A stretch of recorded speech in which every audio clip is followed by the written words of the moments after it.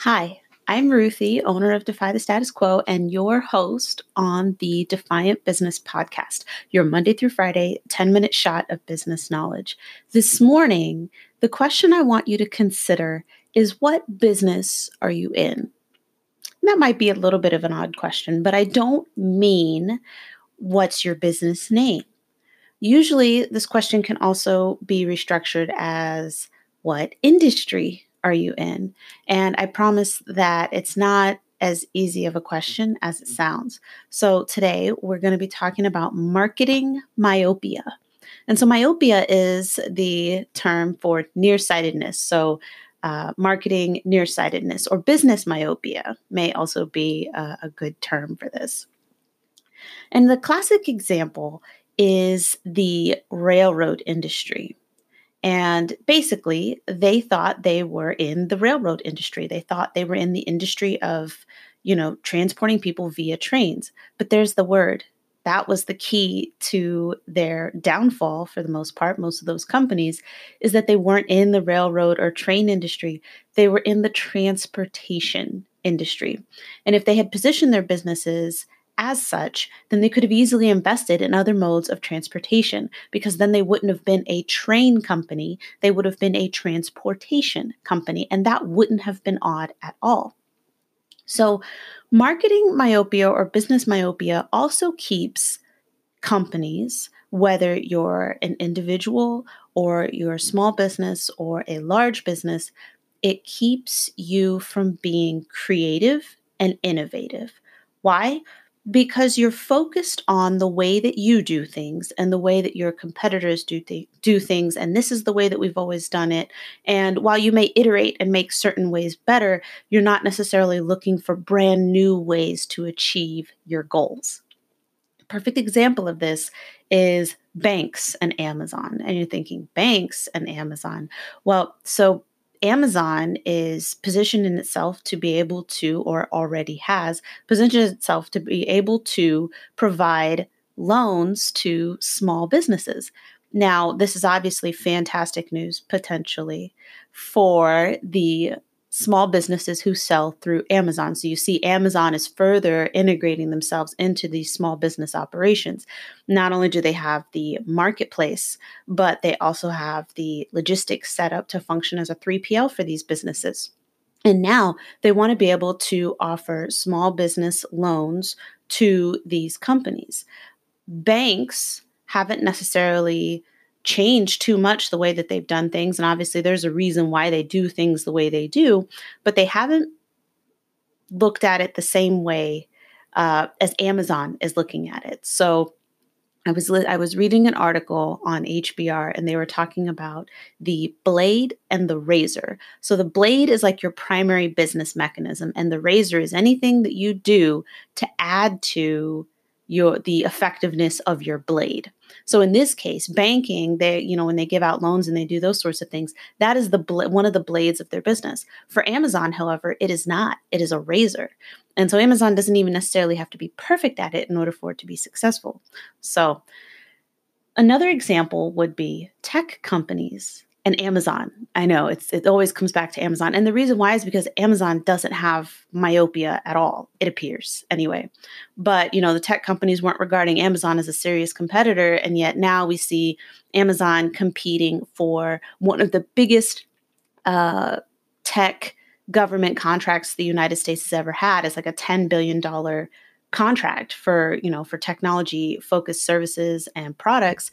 And Amazon is, one of just a couple competitors left at this point. And then another one, of course, is logistics companies and Amazon. So, the logistics companies keep saying that Amazon is not a competitor, and that's what they feel like pretending, I guess.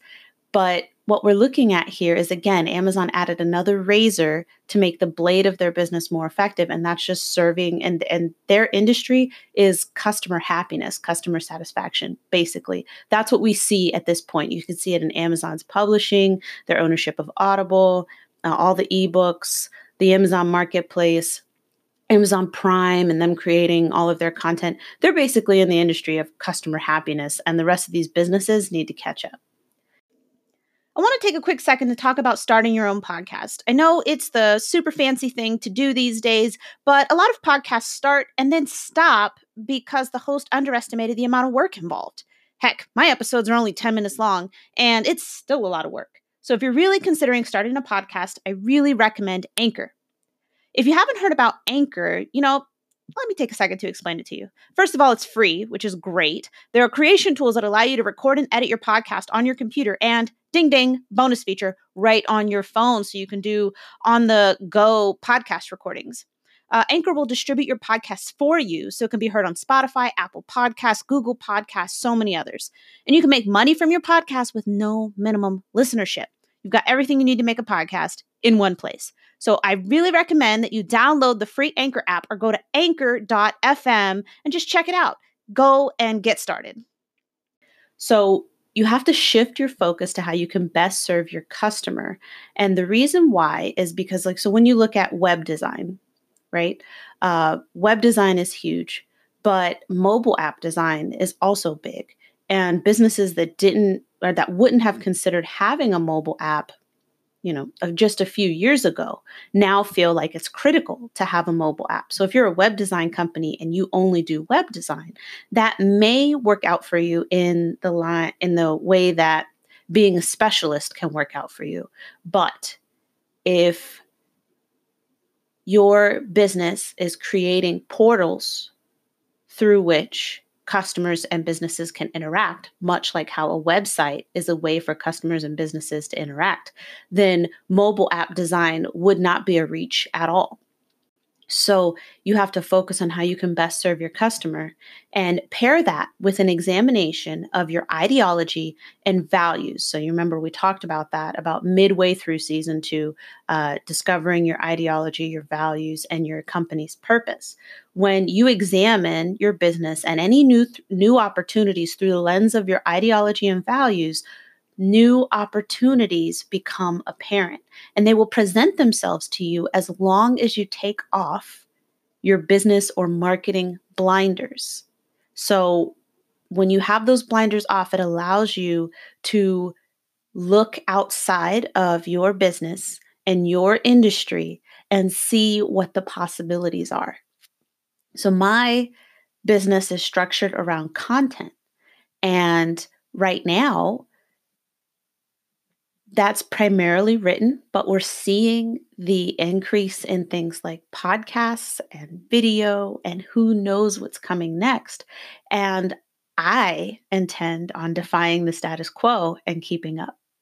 Now, I just want to add a caveat to this entire episode, just because I brought up Amazon so many times. Amazon causes marketing myopia or business myopia in and of itself, just because companies sometimes think, oh, well, I can't compete with Amazon, or how do I compete with Amazon? You're not going to be able to compete with them. If you're a small business or even a pretty good sized business, you're probably not going to be able to compete with Amazon in terms of things like logistics and, 2-day and 1-day, same day shipping. You are probably not going to be able to achieve that without great cost to yourself. So it's not always about that. I was speaking with somebody, a business owner, about this particular issue. How do you compete with Amazon? And it's not about competing with them per se, playing on their playing ground. It's about how you can differentiate yourself from Amazon. So I order my tea from Arbor Teas. And this is the example I gave the business owner I was speaking with. I buy my tea from Arbor Teas. They offer me organic and fair trade certified tea. Now, I could find that on Amazon probably, but when I get the package in the mail, all of the packaging is compostable, and I always get a handwritten note just thanking me for my business, and it's always signed, and it makes me feel really good as an individual. I understand, what their mission is and how their business functions, and that lines up with my values as an individual and as a business myself. That is something that Arbor Teas offers me that Amazon cannot at their size, because what Arbor Teas does isn't necessarily super scalable, but the fact that it's not automated, that handwritten note is not automated, a computer didn't do it. That means something to me and makes me feel valued as a customer. So, how can you add value for your customers or make your customers feel valued in ways that Amazon can't? That is how you compete with Amazon. All right. This has been an episode of the Defiant Business Podcast. And I would appreciate it if you would leave us a review wherever you've listened to this and share. And anywhere you share, please tag me, Defy the Status Quo Biz on Instagram, or you can tag me, Ruthie Bowles, on LinkedIn, and I'll be happy to discuss with you anything that came to mind while you were listening to this episode. See you next time.